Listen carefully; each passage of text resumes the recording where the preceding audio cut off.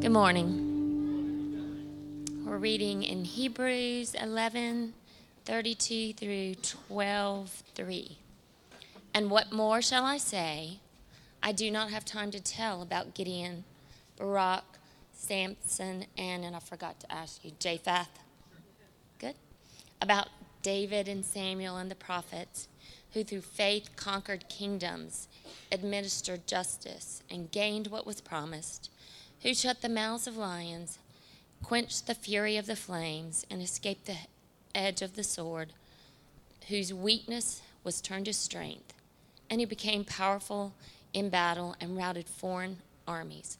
Women received back their dead, raised to life again. There were others who were tortured, refusing to be released so that they might gain an even better resurrection. Some faced jeers and flogging, and even chains and imprisonment. They were put to death by stoning. They were sawed in two. They were killed by the sword. They went about in sheepskin and goatskins, destitute, persecuted, and mistreated. The world was not worthy of them. They wandered in deserts and mountains, living in caves and in holes in the ground.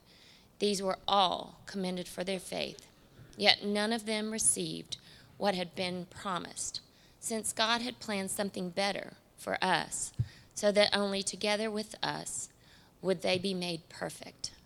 Therefore, since we are surrounded by such a great cloud of witnesses, let us throw off everything that hinders and the sin that so easily entangles, and let us run with perseverance the race marked out for us, fixing our eyes on Jesus, the pioneer, the perfecter of faith. For the joy set before him, he endured the cross, scorning its shame, and sat down at the right hand of God, the throne of God. Considering him who endured such opposition from sinners, so that you will not grow weary and lose heart.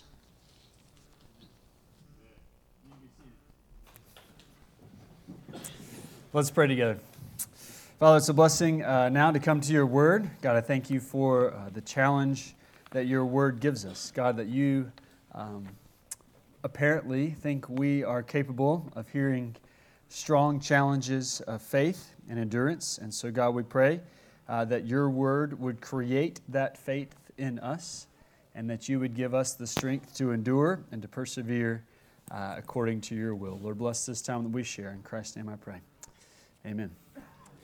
I've heard about a number of years ago that a group of you here at Infinity worked together and did the Lawrence Hope 5K, that you trained together and did that race together. That was pretty cool. Last year, I helped the kids do the 1 mile fun run at the Rudolph Run they do in Fountain Inn.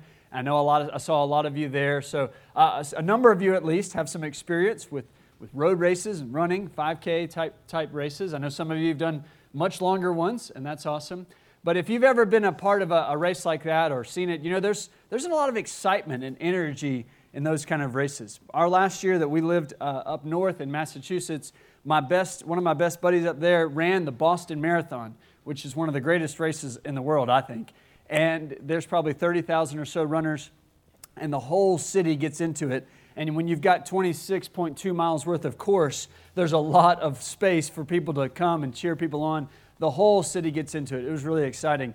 And so I saw that and was like, I got to be a part of something like this. And so we did the Cooper River Bridge Run that next year, and we had moved back to South Carolina. It's one of the top 10 biggest races in the country. There's something like 40,000 runners that run that on a good non-COVID year, at least. And there's just, if you've ever been a part of that in Charleston, Mount Pleasant, across the bridge over into Charleston, it's just a super exciting atmosphere and so fun and so much enthusiasm all around that.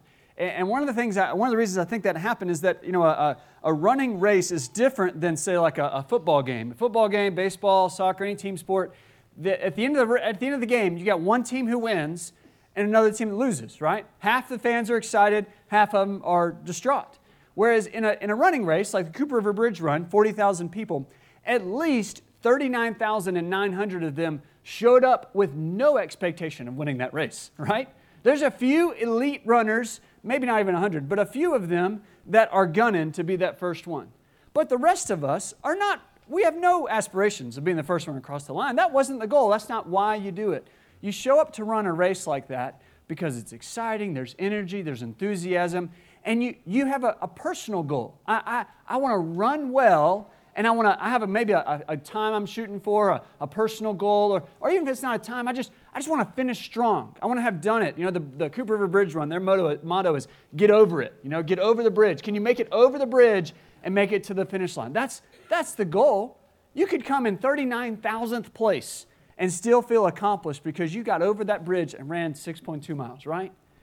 There's so much energy and excitement in a day like that, and how much in running like that. The Bible uses the metaphor of running a handful of times, which is why I think it's God's favorite sport. But anyway, that's another point. But it uses running as a way, a metaphor of the Christian life in a number of places, and one of those is what we just heard in Hebrews chapter 12, where it says, "Let us run with endurance the race that is set before us." Let us run with endurance the race that is set before us. And as we think about what it looks like to run a race, we're not thinking, of course, just about physically running 6 miles. We're thinking about our walk with the Lord. Are you running your race with endurance? Run the race with endurance. We are all on a race. It has been set before us. The question is not whether you're running, it's how are you running? Are you running your race well? Are you running your race in a way that you can finish? Are you running at a pace and with focus and with intentionality in such a way that you can get from point A to point B? Are you running well, and are you running in a way that you can finish? There is a path that has been set before you. It says, let us run the race that has been set before us. God has put you on a path. He has put a path before you. It's not whether you're running. It's how you're running. God has a plan. God has put you where He's put you for a reason, for a purpose. So how are you running? The word translated for race right here is a good word here, and it's used different ways throughout the New Testament. In Colossians chapter 2, it's translated struggle. Struggle. In 1 and 2 Timothy, it's translated as fight. 1 Timothy 6:12, fight the good fight of faith. 2 Timothy 4:7, I have fought the good fight. I have finished the race. I have kept the faith. Our race in life is a struggle. It is a battle. It is something we're fighting for. But I didn't have to tell most of you that, right? You knew that. You came in today. I didn't have to convince you that life can be a struggle. Maybe you look back just this morning, just getting here was a struggle. If you have anybody in your house under the age of 20 or so, it probably was. Or anybody over the age of 20, it probably was hard for some reason or another to get here. It can be hard. And maybe not just today. Maybe your this week was a struggle for you. Maybe you look back over the last couple years, last decade, lifetime, and you're like, I've been battling from day one. I've been struggling from day one. Life can be a struggle, a battle, a fight. Praise God, the Word of God is not blind to that. It's talking about that race, that battle, that struggle, that fight. The question is not whether you're on it. It's how are you running? How are you running your race? The passage today in Hebrews, first few verses of Hebrews chapter 12, that is the central command, central clear focus of this passage. Let us run with endurance the race that is set before you. That's what I want you to take away today. Run with endurance. Run your race with endurance. Now, this is the first time the word run is used in the book of Hebrews, but this concept, this idea has been there from the beginning and has been all the way through. All the way through Hebrews, he's been talking about things like don't give up, don't drift, stay strong, don't get lazy, don't fall away. There's a group that used to come to be a part of God's people, and now they've drifted away. And he's saying, don't be tempted, don't go astray, keep focused, keep going, stay in the race, run the race with endurance. Now, some of you that did that Lawrence Hope 5K, I know some of you were on the Couch to 5K program. Maybe if you did a different race, you've used that before. I love that idea, Couch to 5K. You can go from sitting on your couch to running 3.1 miles in just a few months. And if you've seen that program or any training program, it's the similar idea. So the Couch to 5K starts with, hey, day one, you know what you do? You go out for a walk. Day two, you go out for a brisk walk. Day three in the training program, whatever, you go out for a brisk walk, and in the middle of that walk for 30 seconds, you jog. And then on the fourth day, you go out and you do 3 of those. You split them up across your time on your walk. The 3 different times you run for 30 seconds. And you see how that goes, day by day, just building a little bit, until eventually you run 3 miles. That's a picture of endurance, isn't it? We don't wake up immediately. We're not born ready to run a marathon. You're not born ready to take on life's biggest challenges. But God, the way He works and the path that He has set before you, He's given you this obstacle and this challenge and this one. And if you, with faith, continue step by step with God, He is building endurance. He is strengthening you so that you can walk your path. Walk the path that God has before you. You can run that and run it with endurance. If you look back, probably honestly, if you go back 10 years, you could have never, the 10-year-ago version of yourself could never have taken on the challenges you're facing today. So just imagine what God wants to do through you 10 years from now as He continues to grow you in endurance. Are you going to stick in it? Are you going to stay on the path? Are you going to keep running with endurance? God has plans for us. He intends for us to run this race and run it well. He wants you to run, and He wants you to run with endurance. So you're going to stay in the path. Are you going to stay in the race? Only you can run your path. Only you can run your race. God has set it before you. In Hebrews 12, I love that it doesn't just give you that challenge, it tells you how to do it. It tells you how to do it. Run this race with endurance, but then it gives you some instructions around it. You're thinking, okay, I want to run this race, but I may be tempted to give up. We've seen that through here at Hebrews. There's a group that is tempted to stop running.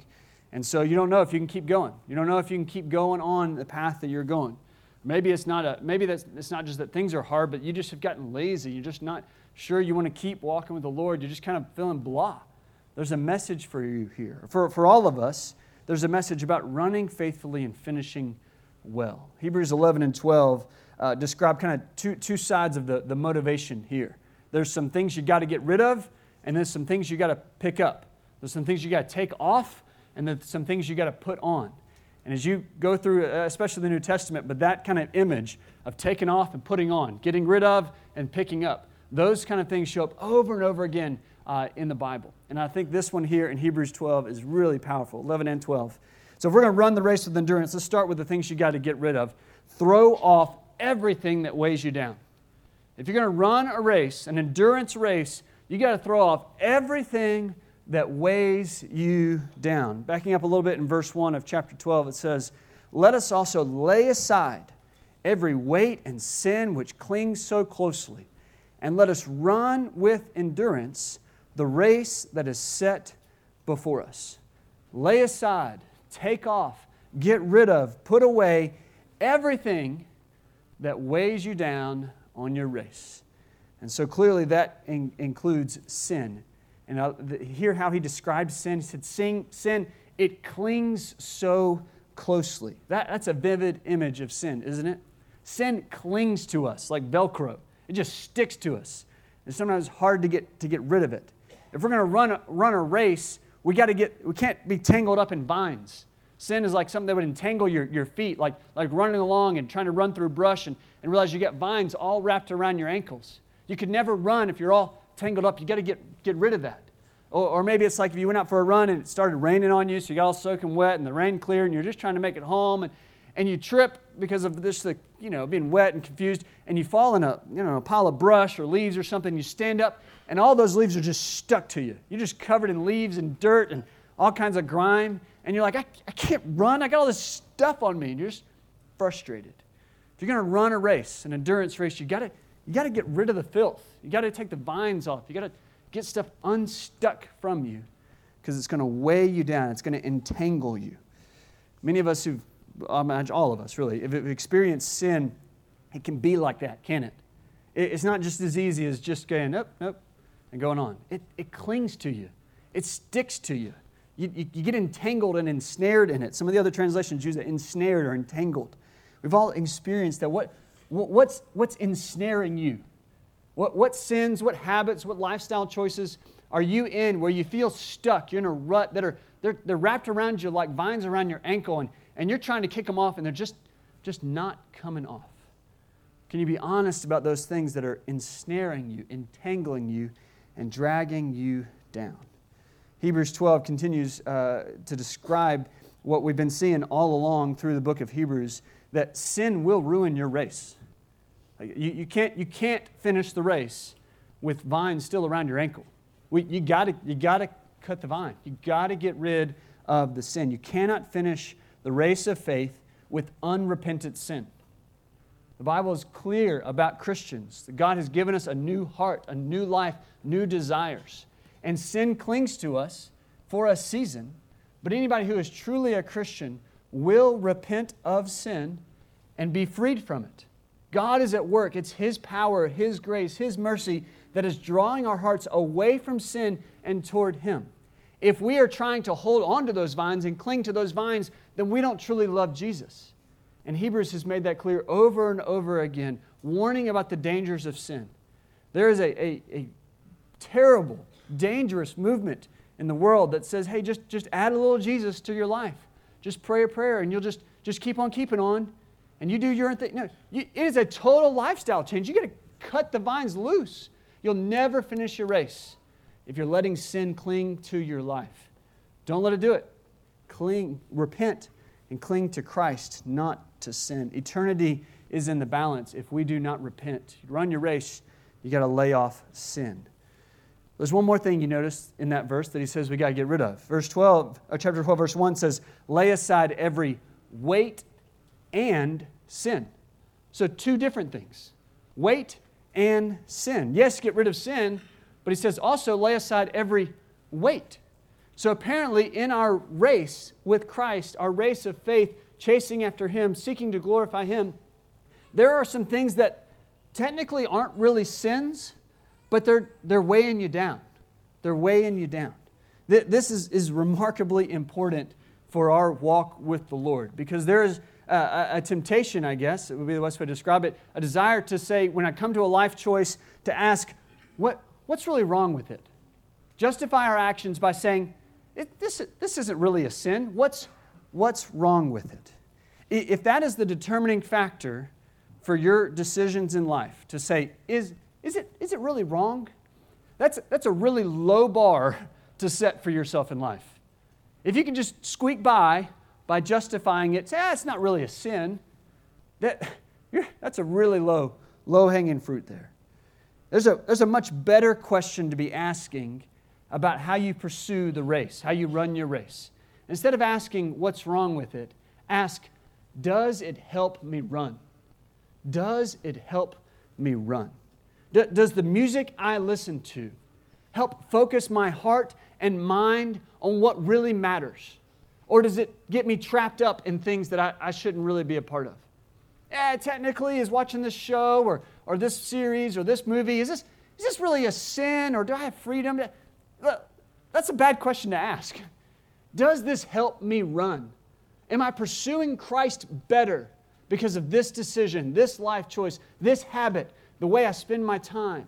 When I think about the amount of time I spend on my phone and what I do on my phone, when I think about the way I spend my money, is it technically a sin? Let's don't ask that question. Let's ask, does it help me run? John Piper in Hebrews 12:1 talks about it. He said, does it help me run? Or does it get in the way when I'm trying to become more patient, more kind, more gentle, more loving, more holy, more pure, more self-controlled? Does it get in my way, or does it help me run? That's the question to ask. Ask the maximal righteousness question, not the minimal righteous question. What's wrong with it? He says, I don't even want to talk about what's wrong with it. Let's talk about, does it help me run? Looking at the choices you make in your day-to-day life, if you're just living by, I'm just trying to not sin, that's a good thing. It's better than choosing to sin. But there's a better way forward. It's a better way forward. Most people, when they run, they take their phone with them. And I totally get that. That makes sense. People like to listen to music that can help you run physically. You better that. And more than that, people like it for safety. Being out in the world without a phone these days, that's crazy. But I tell you, I can't stand it. I cannot run with a phone. It drives me bananas. I've tried everything. I've tried the little fanny pack thing, the armband thing. I don't want anything on me when I run. And here's how I justify that. You ever watch the Olympic marathon or 5K or 10K that they do in the Olympics? You ever seen any one of those guys with a phone attached to their arms? No way. Now, I know they got people to help them and all that we don't have. But if you're going to run, yeah, there's nothing sinful about having a phone on you, you know? That's not a sin. But when I want to run, I don't want to be on my phone. I don't want anybody to call me. No offense. I don't want to talk to you. I want to run. When you're going through life, if we're just trying to say, I might need this or this, you know, it's okay. Does this help me run? Make decisions in such a way that help you run your race, to lay aside everything that doesn't weigh, that could weigh you down. Let your life be filled with things that are encouraging you, not things that might distract you. Let your life be filled with things that are motivating you and pushing you and stirring you up. If we are filling our lives with things that are kind of borderline, then that's where we'll live. We'll live kind of borderline, on the fence our whole lives. But we'd much rather run our race with focus and endurance. That's the negative. That's what we got to get rid of. Got to get rid of things that weigh us down.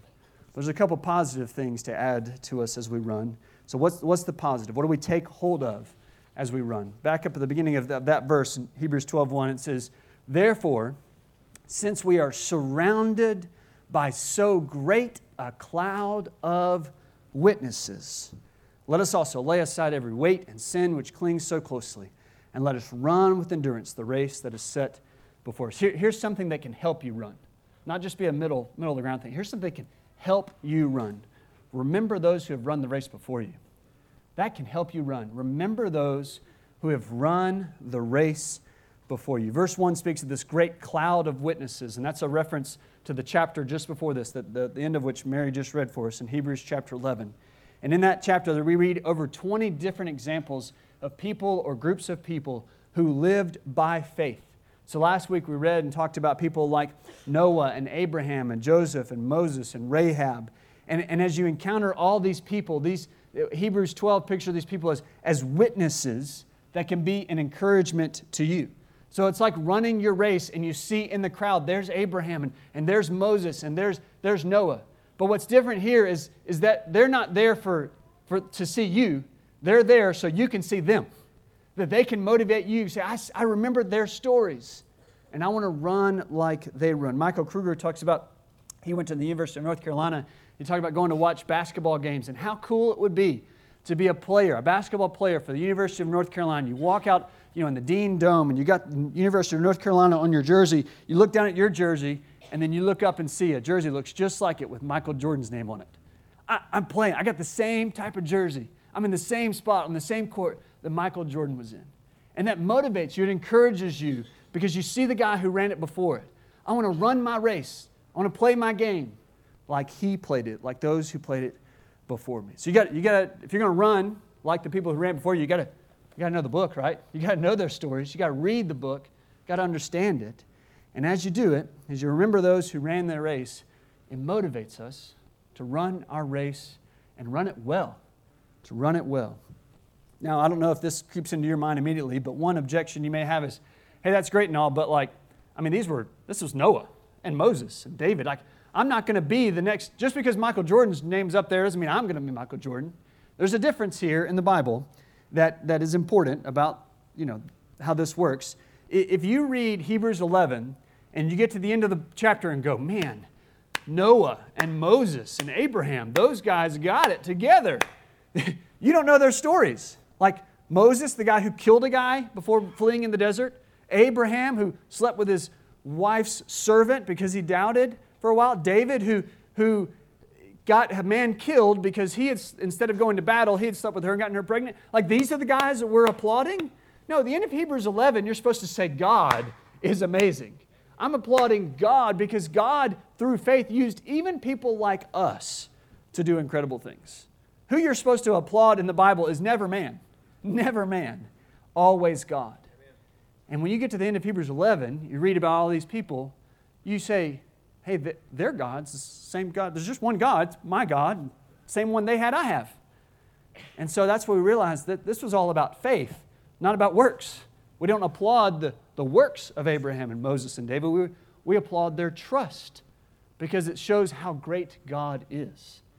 When we remember those who ran the race before us, we remember how great our God is who used those people, that by faith, incredible things were done. Back up in Hebrews 11:34, we read that these people were made strong out of weakness. Made strong out of weakness. That's the message of Hebrews 11 and the entire Bible. That God made people strong by His strength, by His power. This was done. And it was shown all the more because of how weak we are. Made strong out of weakness. God is not calling you to be the world's greatest. He is calling you to trust in the one who is the greatest in the world. That's what faith is. Not being the greatest, but trusting the greatest. Now, last week we didn't do all of Hebrews 11 because it's long, but also because that last section that Mary read for us fits really well with what we see right here is this great cloud of witnesses. Notice how in verse 33 to 35 in that section, these most unlikely of heroes, it's like he runs out of time. He's like, I don't have enough paper to write on. I don't have enough parchment or papyri or whatever they used to write on to tell you about how great all these things happened. I tell you all these great things. So let me just kind of summarize them for you. And listen to how the first group of this summarizes. It says, who through faith conquered kingdoms, enforced justice, obtained promises, stopped the mouths of lions, quenched the power of fire, escaped the edge of the sword, were made strong out of weakness, became mighty in war, put foreign armies to flight, women received back their dead by resurrection. Man, when you read a list like that of things God did through people by faith, it just makes you want to conquer the world, right? God conquers kingdoms through faith. He does incredible things by power. Not because we have the strength again, but because God does. That's what faith is trusting in the power of God. This happens periodically where God does something amazing and we shouldn't be surprised by that. Where we see God move in such a way, and this is what's awesome about faith, is sometimes you pray for something that we can't make happen, like I really can't do it, and then God does it. And the reason He does it is for you to step back and go, well, can't take credit for that. Only God could do it. And He does that by faith. In Hebrews 11, the whole Bible, and many of your testimonies, we heard Anthony Mabry's testimony last night at the men's event. Wow, God is amazing.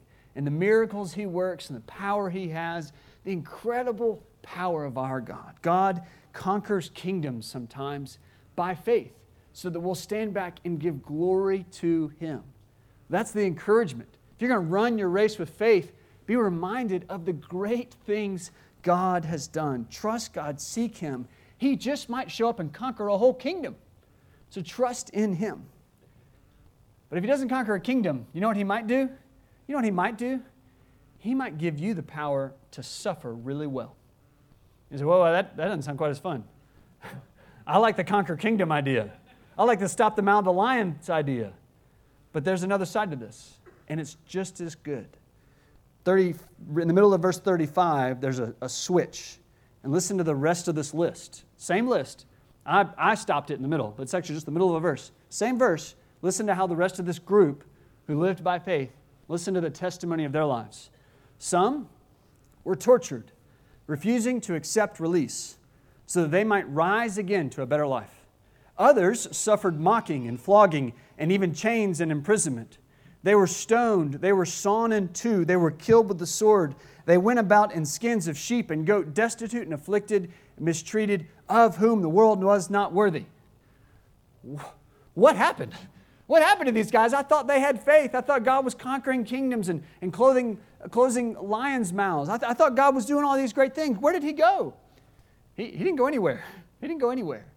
What He's showing you is that faith sometimes looks like trusting God and He shows up and moves a mountain. And sometimes it looks like God shows up and gives you the strength to get up and over the mountain. Same God, same faith. Circumstances may change. God doesn't, and the call doesn't. He calls us to faith either way. If we're going to remember those who have run the race before us, then for as many people as conquered kingdoms, we have to remember the people who had to suffer for their faith. Virtually every prophet in the Old Testament, as they spoke for God, was persecuted for doing just that. They were God's person, given with a word to deliver, and they were persecuted for it. Over and over again. The book of Acts is one long story of how Jesus' first disciples were persecuted at every turn, in every city, everywhere they went, and the church thrived through it. They were thriving through that persecution. We saw a couple weeks ago that in chapter 10, This whole letter is written to a group of people who have been persecuted, and they're going on like probably a couple decades now worth of persecution, and they're getting kind of tired of it. Like at first they were excited and they're willing to take it on, but now they're getting weary. The hardships, the struggle, the suffering, it's wearing on them, and their endurance is being tested. And the writer of Hebrews is looking back and saying, hey, look all the way through the Bible and see how God continues to bless His people and lead His people and encourage them and give them endurance through their suffering, not always around it. God is glorified when we trust in Him and He conquers the kingdom. But He's also glorified when we get diagnosed with cancer and we still trust in Him. Like conquer the kingdom or cancer, and we have faith, God is glorified both ways. Now you're saying that if we trust God, it may not always go well. Yeah, that is what we're saying. Well, the Bible is saying. That's what the Bible is saying. But God promises to be with us right in the middle of it. When you have faith through fire, what you're telling the world is, I trust God over everything that can be taken away from me. It's one thing to trust God as long as I've got health and wealth and family and everything's going else. But when we tell the world and we tell God and we tell our own souls, I trust God even without anything else, we're saying truly Jesus is greater than everything else. And that's the whole message of Hebrews. Jesus is better. Jesus is better. Sometimes by faith He moves mountains. Sometimes by faith He leads us and empowers us to get up and over the mountain. And that's what we remember when we look to those who have run the race before us. Like the old hymn says, when peace like a river attendeth my way, you know, when things are going well, when it's smooth, there's peace and calm, man, that's great. Or, the next line says, when sorrows like sea billows roll, that is, when grief and sorrow and pain and struggle are like the ups and downs of the sea, and one wave after another hits you. In both of those cases, whatever my lot, thou hast taught me to say, it is well with my soul. That's what we remember when we look back to the heroes of faith. That's what we look back and see through God's kingdom, the way He works. He does both things. Through rough seas and smooth waters, He guides us and directs us by faith. When we remember those who've run the race, we may see both of those things happen in our lives. And both places are ways that we can run and run well. These are people of faith that can help us run with endurance. And of all the people worth remembering, there's one more worth our attention. All of our attention, forever. And that's what we get to do. His name is Jesus. Let's go back to Hebrews 12:1, where it says, let us run with endurance the race that is set before us.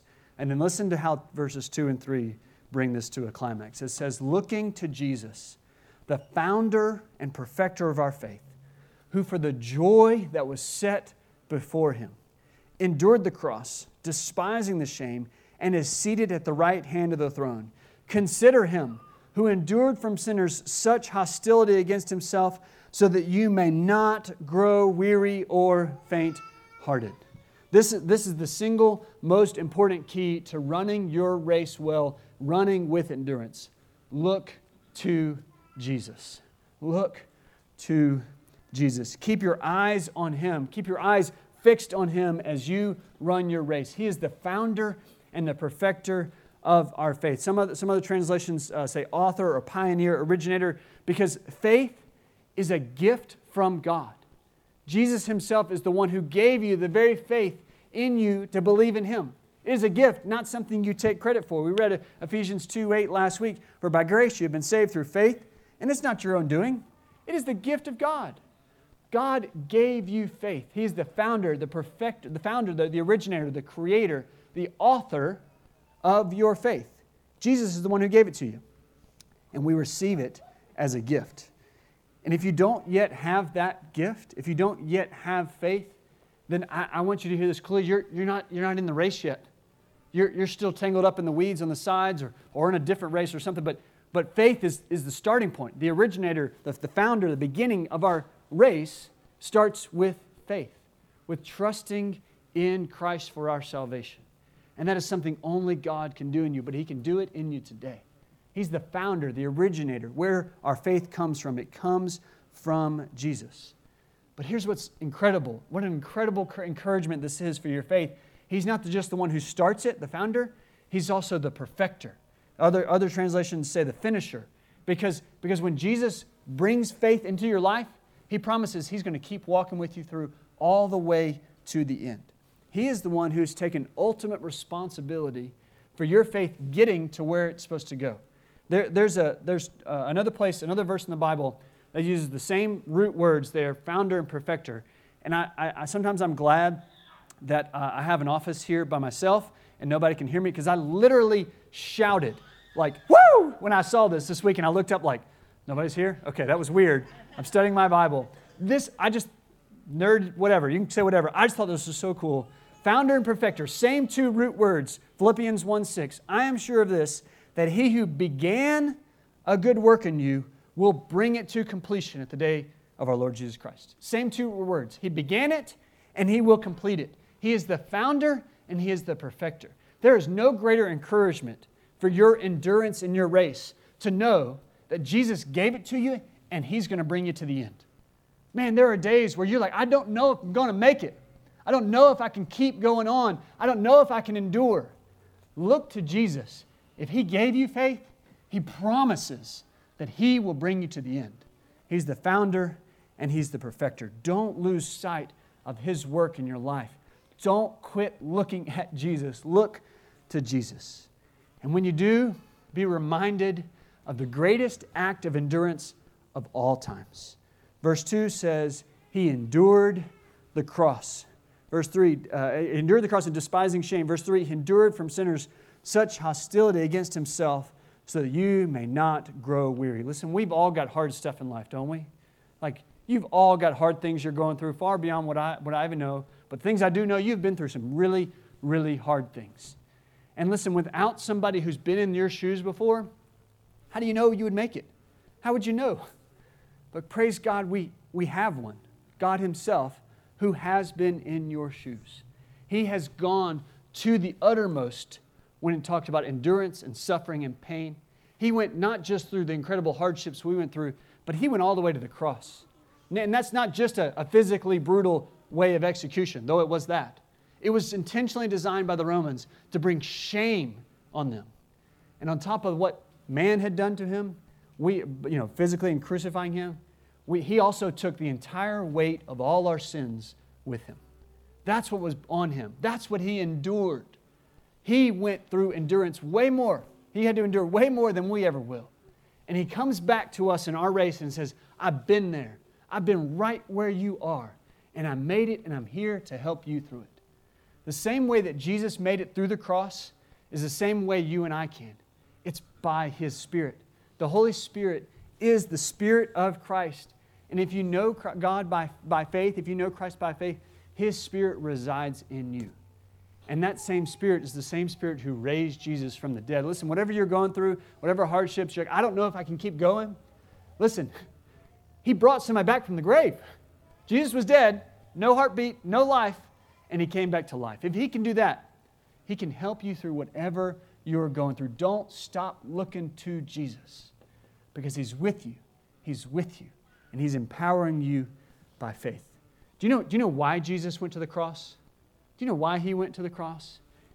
He went for joy. For joy. For the joy that was set before Him, He endured the cross. Jesus went to the cross because He knew that on the other side of the cross was a reconciled relationship between His creation, us, and the Heavenly Father.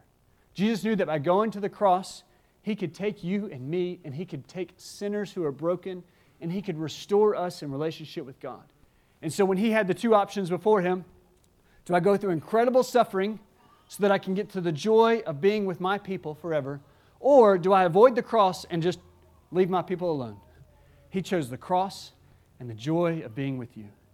Apparently, Jesus really likes you and really wants to be with you.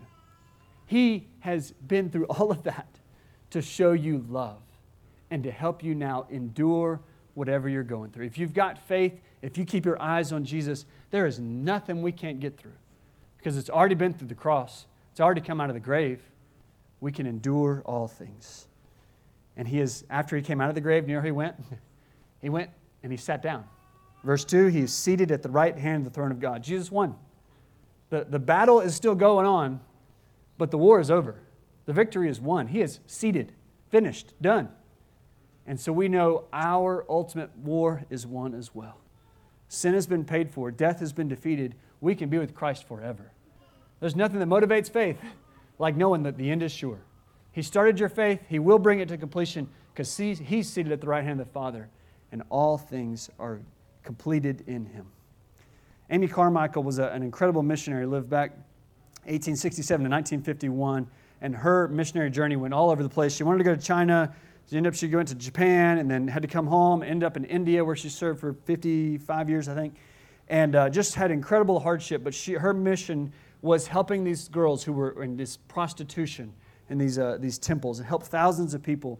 Incredible story. But she was in Switzerland at one point and was hiking, and she came across a little headstone of a pretty recent grave, and all that was written on the headstone was, "He died climbing." He died climbing. And Amy wrote in the last couple decades of her life was battling health issues and did a lot of writing during that time. And she wrote a poem about that guy because she realized that was an image of the Christian life, to die climbing.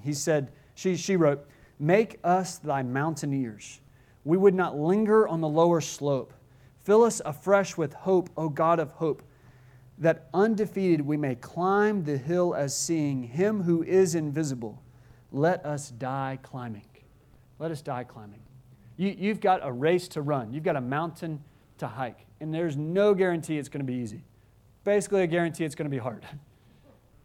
But you can have hope because He who we can't see with our eyes, but we know by faith, has been up and over that mountain, and He has guaranteed the finish. Yes, you will have trials, but take heart, I've overcome the world. You can run your race, and you can run it with endurance if you have faith in Christ.